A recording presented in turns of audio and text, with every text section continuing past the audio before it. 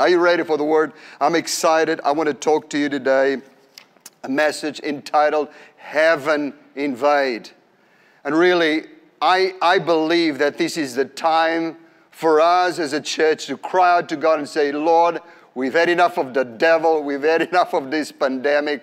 We've had enough of whatever has come against us right now. And it's time for an invasion of heaven. So I want to speak to you today about what happens when heaven invades. What happens when the kingdom of God invades the affairs of our lives, invades a city, invades a life. What happens when God comes down and does what He does? And I want you to open your Bibles. Let's start right here in Acts chapter 8. Acts of the Apostles chapter 8. It says, now Saul was consenting to his death, and at that time a great persecution came against the church. A time of trial, a really difficult time came against the church, which was at Jerusalem. And they were all scattered throughout the regions of Judea and Samaria, except the apostles. Let's jump to verse 4. And therefore those who were scattered, they didn't backslide. They didn't throw in the towel. They didn't give up. They went everywhere. They seized what the enemy brought against them, and they seized it and they turned it around for something good. It says that they went everywhere preaching the word, preaching the good news, preaching the gospel. You know, the Bible says that the gospel is the power of God unto salvation. And if we don't preach the gospel, what power is there for salvation? But they went and they preached the word. Then Philip went down to the city of Samaria and he preached Christ to them. You know, our message is a person. Our message is not a philosophy, a system of ideas, but our message is a person. And they went and preached Christ to them. If you read verse 12 and then verse 35, it says that that was the message. They preached the person of Jesus. The Bible says there is salvation in no other. There are many ways to God. Jesus said, I am the way, the truth, and the life. He said, no one comes to the Father except through me. So they didn't waste time preaching about something else. They said, hey, we're pointing you to the way, and His name is Jesus. Come on, somebody there in your home, just shout and say, Jesus. Praise God. And the multitudes with one accord, they heeded the things spoken by Philip, hearing and seeing the miracles which he did. You know, this is not just a message that will kind of tickle our ears and just does something to our intellect. This is a message that has an impact, that is visible, that is real, that is tangible. It changes people's lives. And God moves in signs, wonders, and miracles. Verse 7, for unclean spirits crying out with a loud voice came out of men who were possessed. And men who were paralyzed and lame were healed. And there was great joy in that city. The kingdom of God, heaven invaded that city. And you know, one of the expressions of the kingdom of God is joy, righteousness, peace, and joy in the Holy Spirit. I believe we live in a world with so much mental disease, so many people suffering with depression, so many people sad. But you know what? One of the manifestations of the kingdom of God is joy. And you know, the antidote to depression and mental disease, it is the kingdom of God coming in full force, is heaven invading our lives. Let's continue reading. Verse 9. But, this was a really good story, but there was a certain man in that same city called Simon who previously practiced sorcery in the city, and he astonished the people of Samaria, claiming that he was someone great, to whom they all gave heed, from the least to the greatest, saying, this man is the great power of God. And they heeded him because he had astonished them with his sorceries for a long time. For a long time, this city had been under a spell. For a long time, there was this wave of deception that was upon the city of Samaria.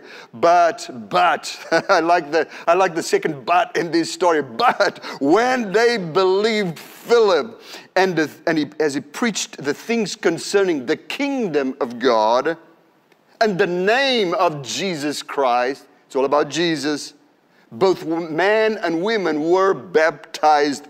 Then Simon himself also believed. If you can't beat them, join them. And he believed, and he was baptized, and he continued with Philip, and was amazed, seeing the miracles and signs which were done. Now when the apostles were at Jerusalem, heard that Samaria had received the word of God, they sent Peter and John to them, who when they had come down, prayed for them that they might receive the Holy Spirit. For as yet had fallen upon none of them. They had only been baptized in the name of the Lord Jesus. Then they laid hands on them and they received the Holy Spirit. I love this passage. I just love this passage. I could finish right now, go home, because I could say I've had a good time. I've had church because of reading this passage, because it shows what happens when the power of God invades a place, invades a life, invades a situation. But I want to talk to you today and a few other things that I have in my heart. And when I read this passage about Philip going to Samaria, I see more than just a preacher having another evangelistic meeting. You know, I see one city, but I see two kingdoms in conflict. I see one city, and I see two different supernatural powers in collision. I see one city, but I see on one hand an ambassador of the kingdom of God, on the other hand an ambassador of the kingdom of darkness. You know, I see like a spiritual showdown. I see an open collision of powers, and it's all about the souls of the people of Samaria. I want you to know something. I want you to know that Jesus said that there is violence in the kingdom of heaven. And he said, and the violent take it by force. What Jesus said is that beyond this realm that our eyes can see, that our hands can touch, there is another realm, an invisible realm, and yet a realm that's probably more real than the realm that we are living in. Because this realm, this physical realm, you know, we can touch it, we can see it, but everything in this realm is subject to change. But there is a realm that is eternal. And it's the spiritual realm, and in this other realm, there is a cosmic struggle. There is a battle. On one hand, angels of God. On the other hand, agents of darkness. And they're fighting for control and dominion over the earth, over territories, over cities, and over the lives of people. And I want you to see that's really what I see in this passage. It's an example of the conflict, the collision of these two kingdoms. You know, a lot of what we see in the world today, wars, rumors of wars in different parts of the world, such instability, displacement of refugees, traumatic situations that are going on right now, this pandemic that has just come upon every country on the face of the planet. You know, I really believe that all these things are clear evidence or a manifestation of what's really happening in the spiritual realm. This is all evidence of a spiritual war. And that's really what's happening. I want you to know, this is probably what you will never get in the newspapers, but this is really the reason of why we are where we are and of what is happening right now on this planet. And the enemy has unleashed an attack against mankind. Right now, we are in the middle of that attack to precipitate millions of people into an eternity without God. I want you to know that that's really what is happening. Right now, this pandemic, up to this point, I think something like 3.7 million people have already died in the world. They've already crossed into eternity. many of them into an eternity without God. And I want you to know that the enemy, he knows he has little time. He knows that his time is short according to the Bible, and he has unleashed some of his most violent attacks against mankind. You know, the enemy knows he has little time. I'll never forget, I was once preaching in a town in New Zealand, and we had just finished this series of meetings, and it was late, and everyone had already left the church. I remember my wife and my kids, they were at the back of the church with the pastor in the kitchen having a cup of tea. And I just went back into the auditorium just to pick up my Bible and my notebook, and I was getting ready to leave. And suddenly I hear the door of the church open, and someone else is coming in. And I thought, well, we're a bit late. The service is over. And there was a woman, and this woman never said a word. She just kept walking the full length of that auditorium towards me. And I said, hello, do you need anything? Is everything okay? She never said a word. She just kept coming closer and closer. I started feeling very uncomfortable, and she kept coming closer and closer. And suddenly she had almost her nose right against my nose. I was extremely uncomfortable at that point, not knowing what to do. There was nobody else inside the church. There was only the pastor, his wife, and my wife, and the kids. They were at the back and this lady said, in a very strange tone of voice, she said these words, "It's midnight." I thought, well, not that late. She said, "It's midnight both in the garden of good and in the garden of evil." Oh, I tell you what, I got a bit of a fright. I thought, what? And this woman proceeded to tell me that she had come into that town because she was going to open a New Age healing center right in the plot next to the church. I said to that woman, "Do you know Jesus?" When I said, "Do you know Jesus?" she took a few steps backward, and I thought, oh no, she's going to faint, she's going to fall. And I said, "Do you need deliverance?" Suddenly, the woman was really scared. Her eyes were open, and I prayed for that woman, and I led her to Jesus. I said, "You need Jesus." And right there, after that service was over, after we had done all the altar calls that we had done and called people for prayer, for salvation, we still had one more person that God saved, and this woman gave her life to Jesus. But I'll never forget that moment that she said, "It's midnight." Probably some other entity was speaking through her lips. And they said, "It's midnight both in the garden of good and the garden of evil." I don't know what that means, but I know one thing. The enemy knows that his time is running out. This time is running out. And I want you to know, praise God, a year later when I came back to that church, that lady had been baptized. She was wonderfully saved. She never opened a sorcery center, New Age center, New Age healing, whatever. She became a believer in Jesus. Greater is the one in the church than the one in the world. Hallelujah. So we need to understand all of these, but we need also to appropriate 4 things in this passage that we see about the role of the church in this conflict. And there's some wonderful, wonderful things we see. We see, number one, a display of the true potential of the church. You know, the true potential of the church. I believe that this is a time where the church can shine its brightest. And I want you to see that right in the middle of that persecution, as they were persecuting, coming against the church. They had already killed one from the church, Stephen, and they were coming against the church. The Bible says they were scattered and they went everywhere, but the Bible doesn't say they were disbanded and they stopped believing in Jesus and they turned their back on Jesus and they got offended, they got disillusioned, or they got cold in their heart, or that they even lost sight of their mission. No, they took advantage. What the enemy meant for evil, God turned it around with the cooperation of a church, amen, that is on fire. And they went, and wherever they went, they just kept on spreading. They just kept on bringing Jesus to whatever city they went. That is the true potential of the church. Therefore, those who were scattered went everywhere preaching the word, verse 4 says.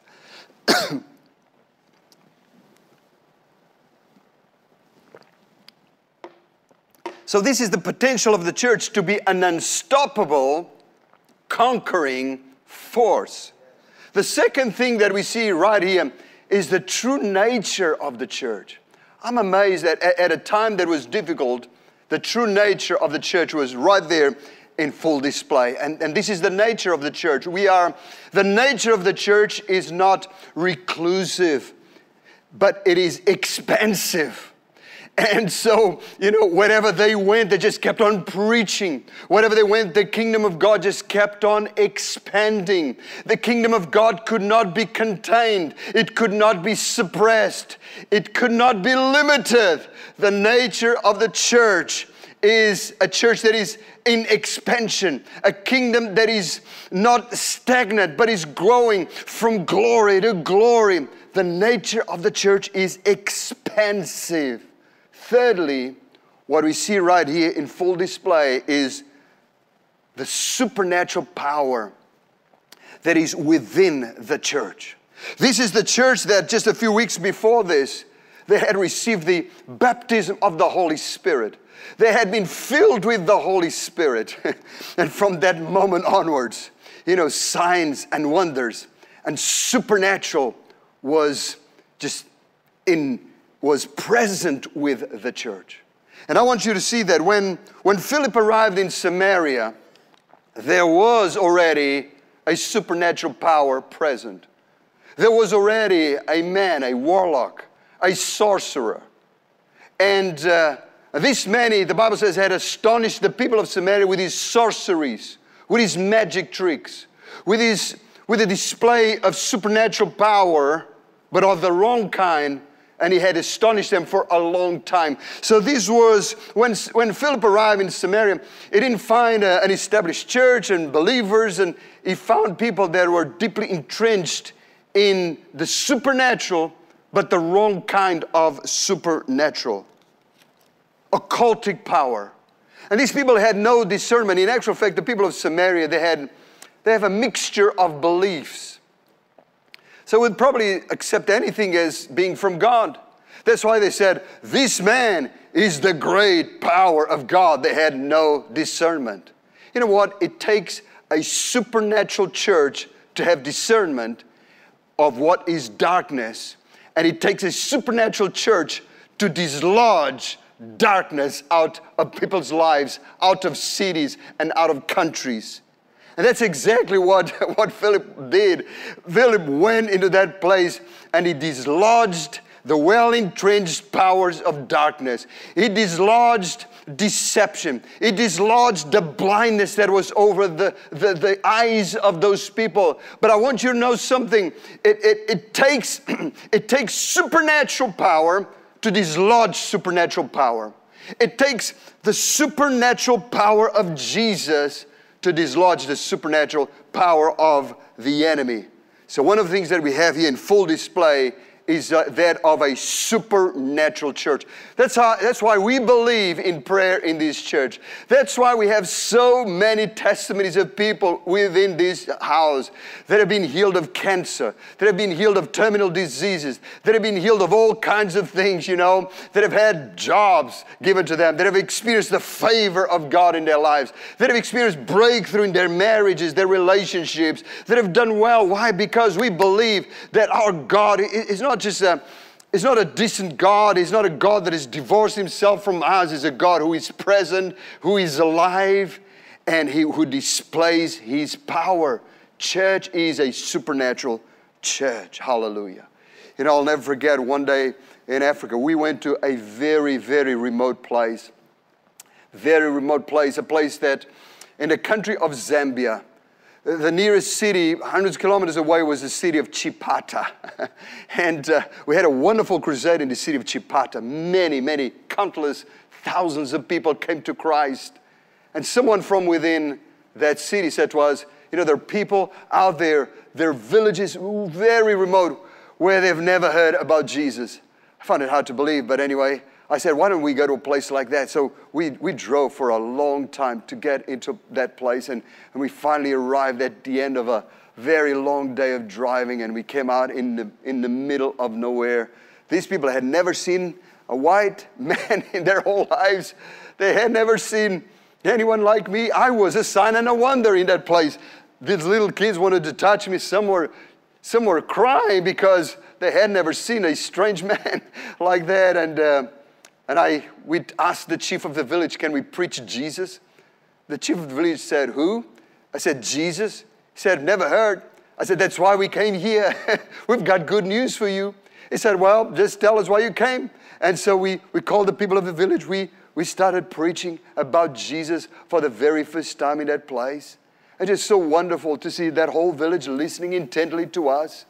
And right at the end, there was a little girl. She was known in the village. She was deaf from birth. She was about 12 years of age. And right before that whole village, suddenly she started listening. Suddenly she started repeating words that we were saying. This little girl was known in the village. She had never said a word. She had never heard a sound in her life. And right before that whole village, suddenly this little girl, she can hear, she can speak. She started imitating some of the sounds that we were making. In actual fact, her first words of her mouth were, thank you, Jesus. It was not mama, daddy. It was thank you, Jesus. I tell you what, that whole village went wild. They only went silent the moment I said, now from now on, you don't ever have to go back to your witch doctor. From now on, you go to Jesus. And whatever you need, if you need rain on your crops, you ask Jesus. You need food on your table, you ask Jesus. You need a healer in your house, you ask Jesus. And that was the moment they all stopped, because they already knew the power of witchcraft. They already knew the power of sorcery. They already knew this other supernatural power. But that day, just like in the day of Samaria, the power of God was in such manifestation that they believed in Jesus, and the sorcerer went out of business, praise God. And about 1 year later, a team went to that place, and the whole village, they had now built a church. They were all serving Jesus, loving Jesus. Oh, I tell you what, I love to serve Jesus. Why don't you step from your couch, just give Jesus like a 5-second praise session. Just say, thank you, Lord, for your power, for your goodness, for your greatness. Amen. So this passage, it reveals a prevailing church. It reveals a prevailing message. And it reveals a prevailing kingdom. I need to remind you today, you don't have to be just part of the statistics and think like everybody else in the world. You belong in a kingdom that cannot be shaken. Yes, we still live in this earth. Yes, we still live in this flesh. Yes, we're still here. But I want you to know something. Your citizenship is upward. Your identity is up there. You are seated with Christ in heavenly places. You belong in a kingdom that cannot be shaken, and it is a prevailing kingdom. Look at verse 12. Verse 12 says, but when they believed Philip, as he preached the things concerning the kingdom of God and the name of Jesus Christ. What was Philip doing? Preaching the kingdom, preaching the name of Jesus Christ. Both men and women were baptized, and Simon himself also believed. He believed. And when he was baptized, he continued with Philip and was amazed at the miracles and signs which were done. That's what happens when heaven invades, when the kingdom comes. Now I want to give you 5 things to supplement or just kind of help you gather your thoughts around this thought that about heaven coming down. There are 5 things that clearly happen when heaven comes down. Number 1, the devil is driven out. Deception is exposed and darkness leaves. And in verse 7 says, for unclean spirits crying out with a loud voice came out of many who were possessed. There's no room. There's no room for 2. There's no room for Jesus and evil spirits. It's either one or the other. And when Jesus comes, there's only room for Jesus. Greater is the one in us than the one in the world. So the first thing that happens is that the devil is driven out. I'll never forget, I was preaching in Christchurch, New Zealand one day. And as I was in the middle of a message, a message about Jesus. A message a little bit like this message about Jesus, an anti-devil. I hate the devil, and the devil hates me, and that's how I like it. But I'm preaching about Jesus, exalting the greatness of Jesus, elevating Jesus to the place that he really has. And suddenly a woman right at the back of the church stood up. She was not a Christian. She was just invited to come. And suddenly she stood up and she screamed from the back of that church and said, "Preacher, you're saying God is greater than the devil. Prove me. Prove me." And I was surprised. I didn't know. I just looked, and there was this little tiny lady. She had a huge pink mohawk in her head. I remember clearly, she had this pink leather jacket. She had studs all over. She had a chain around one of the studs. And she said, "Prove me." And I didn't know what to say, but what came out of me was that, I said, "In the name of Jesus." When I said, "In the name of Jesus," that woman just dropped. And she started moving under the chairs like a snake. And people tried to get hold of this woman, and she started punching them. And I'm thinking, well, this is interesting. This was a conservative evangelical church. I'm sure they had never seen anything like that. At least I had been in Africa, and I had seen a lot of stuff like that, but these people had never seen anything like that. But I was just happy that something was happening in that church. And this woman came, and she came pretty close to me, and she got up, and we prayed for the woman, and we declared freedom over her. And she was taken to a room, and at the end of the service, this woman came back. And her mohawk was now kind of sideways, had lost a little bit of the pink color. She still had the studs and the things anyway, but she looked at me and she with tears in her eyes, and she said, "Preacher, I am sorry. I am sorry." And she said that she had given now her life to Jesus. Isn't that wonderful? Isn't that wonderful? And I just felt the compassion and the love of God for this woman. And I did something that I don't normally do, but I really felt to do this. I said, "Well, come here, let me give you a hug." And I give her a hug. And I said, "God loves you. God loves you so much." And this woman was just sobbing, just crying her eyes out. I came to know later on, actually someone told me, he said, "Pastor Luis, just the fact that she gave you a hug is in itself a miracle. Because something happened when she was little, and she grew up to hate men. And all her life she had this deep hatred of men. But I want you to know something. The fact that she sobbed on your chest, that she gave you a hug, is in itself a miracle."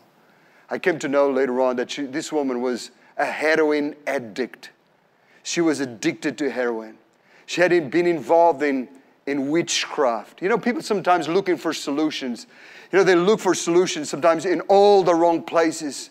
Sometimes people are looking for peace and looking for purpose in life and looking for something that will solve their problems. I mean, they look for it in all the wrong places. And this woman had looked in all the wrong places, but for the first time, she came to Jesus. And about a year later, I received the recording of this woman sharing her testimony in her church. Praise God. God set her free. That's the kingdom of God. When Jesus comes, the devil has to leave. When Jesus comes, depression has to go in the name of Jesus. When Jesus comes, whatever bondage, whatever change, whatever addictions, whatever baggage has to go. And when Jesus grows on inside of us, then there's no place for anything else. So 5 things happen when heaven invades. Jesus comes, the devil goes. Secondly, healing comes. Oh, I love it. That's why in this church we pray for people, because I love healing. I love healing. For it says in verse 7, "For unclean spirits came out with a loud voice. Many were possessed." And the second part says, "And many were paralyzed and lame were healed." Praise God. Thirdly, joy comes. Verse 8 says, "There was great joy in that city." Wow. I love joy. I love joy. The kingdom of God in Romans 14:17 is righteousness, peace, and joy in the Holy Spirit. I love joy. Joy comes. There was great joy in that city. There's an old book that I would love you to read. The book is called The Surprising Work of God, and it's written by Jonathan Edwards, who was a revivalist, a great man of God in the 1700s.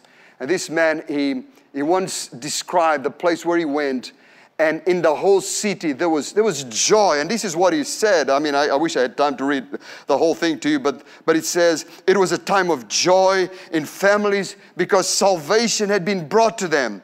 Parents rejoiced over their children as if they had been born. Husbands rejoiced over their wives, and wives over their husbands. Their joyful surprise had caused their hearts to leap, so that they would often break forth in laughter. Hallelujah. I love that. I love that. When the kingdom of God comes, sadness, depression has to go in Jesus' name. The kingdom of God is righteousness, peace, and joy in the Holy Spirit. 1 Thessalonians 1, 5 and 6 says, for our gospel didn't come to you in word only, but in power and in the Holy Spirit and in much assurance, as you know what kind of men we were among you. And you became followers of us and of the Lord Jesus, having received the word with much affliction, but with joy of the Holy Spirit. Wow, I love that. So even in the middle of the afflictions and whatever was going on around them, they had joy of the Holy Spirit. I pray today that God will flood your life with His joy, with His peace, with the contentment that comes from Him. You know, another sign of the kingdom is signs, wonders, and miracles. Verse 13, Simon himself also believed and continued with Philip. And he was amazed seeing the signs and the wonders that God was doing. Wow. And lastly, one of the things that happens when heaven invades is that the Holy Spirit comes.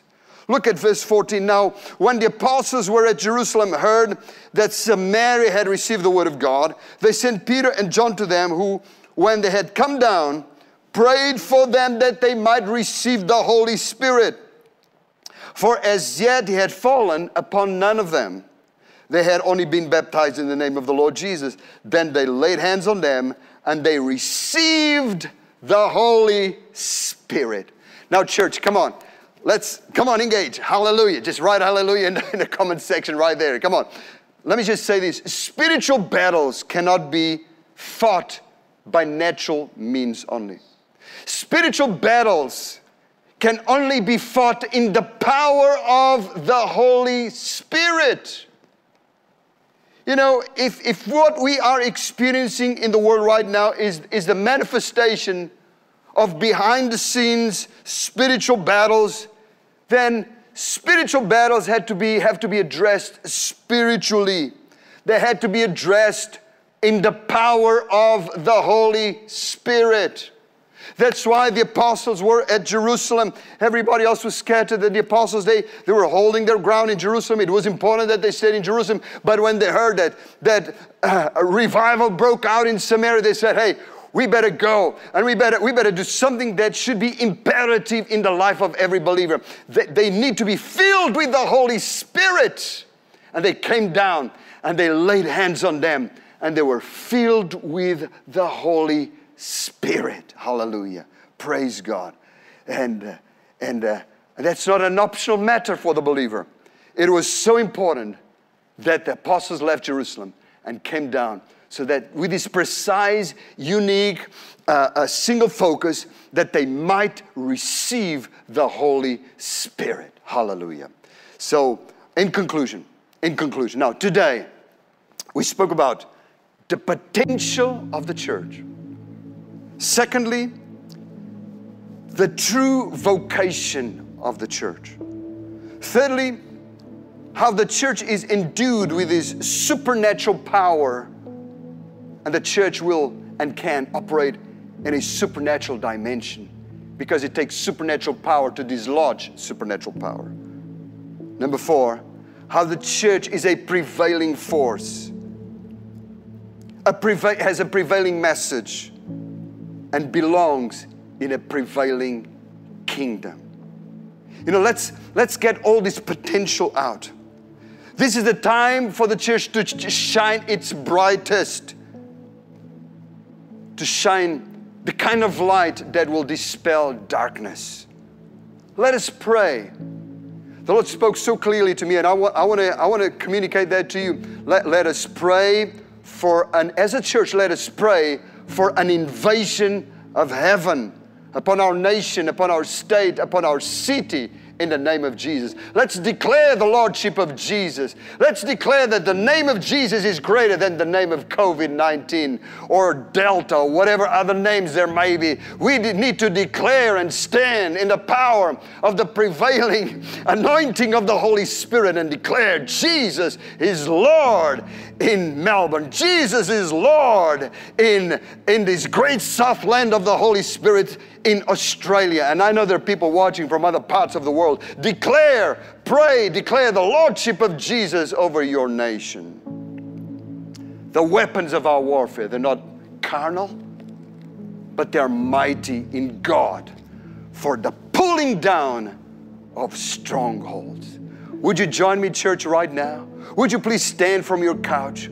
Would you lift your hands with me right now? And our prayer this morning is heaven come. Let's pray right now. Father in heaven, we worship your holy name. Lord, you taught us to pray that your will be done on earth as it is in heaven. So Father, we pray, just like you've taught us to pray, that your kingdom would come. And Father, we pray for an invasion of the kingdom of God, an invasion of the supernatural power of this kingdom, an invasion of the nature of this kingdom upon our lives, upon our nation, upon our city in the name of Jesus. And we declare, Lord, let your will be done on earth as it is in heaven.